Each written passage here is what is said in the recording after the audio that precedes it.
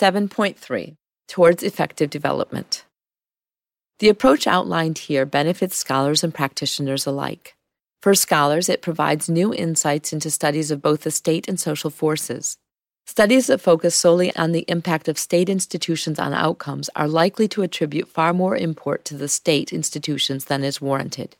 So, too, efforts to understand the role of identity or to link identities and social conditions, such as economic inequalities or rural-urban divides, are incomplete unless they consider the relationship between such identities and overlapping arenas of authority.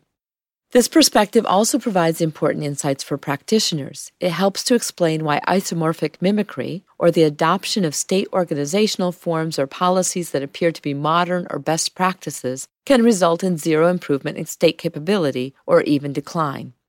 Quite simply, individuals implementing policies or engaging with these organizations may do so on the basis of arenas and social institutions outside the state, or indeed attach very different meanings to engagement than the international practitioners and their local allies intended. The everyday approach to politics and development I present here helps to explain why advocates may face resistance in implementation. Where programs and policies threaten the interests of elites in powerful arenas of authority outside the state, as they did in boundary making in Tunisia's decentralization process, for instance, they may not only face resistance but also spark unrest and even violence. Finally, the framework provides a basis for understanding why scholars find that informational interventions often do not foster social accountability. When individuals are subject to powerful incentives from arenas of authority outside the state, they may fail to hold officials and service providers accountable, even when they have full information. The framework not only explains such potential outcomes, but also provides a means for accumulating knowledge and improving program design. Practitioners have increasingly recognized the importance of context, as it has become clear that programs which work splendidly in one area or country do poorly elsewhere.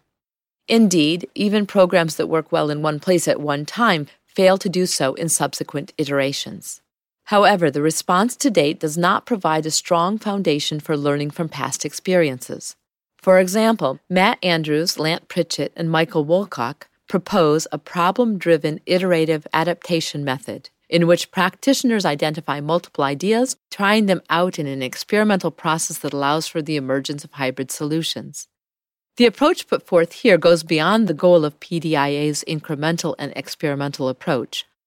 I anticipate that it is possible to develop a firmer understanding of politics and development, such that lessons can be drawn and transferred to new places and times. Advancing research and development programming requires revising insufficient and often state-centric theories, recognizing the ranges of authorities at play and the nature of institutions associated with them. It starts by interrogating assumptions about how individuals understand the everyday choices before them and considering how the roles, rules, and rewards in multiple competing arenas of authority influence their behavior. If scholars and practitioners can identify systematic differences in the nature of arenas and social institutions that shape individuals' choices and, ultimately, development outcomes, then they can begin to ask the right questions, design better research, and develop appropriate programs from the outset. The framework I have presented here and the process of inquiry that follows from it provide a basis for such efforts.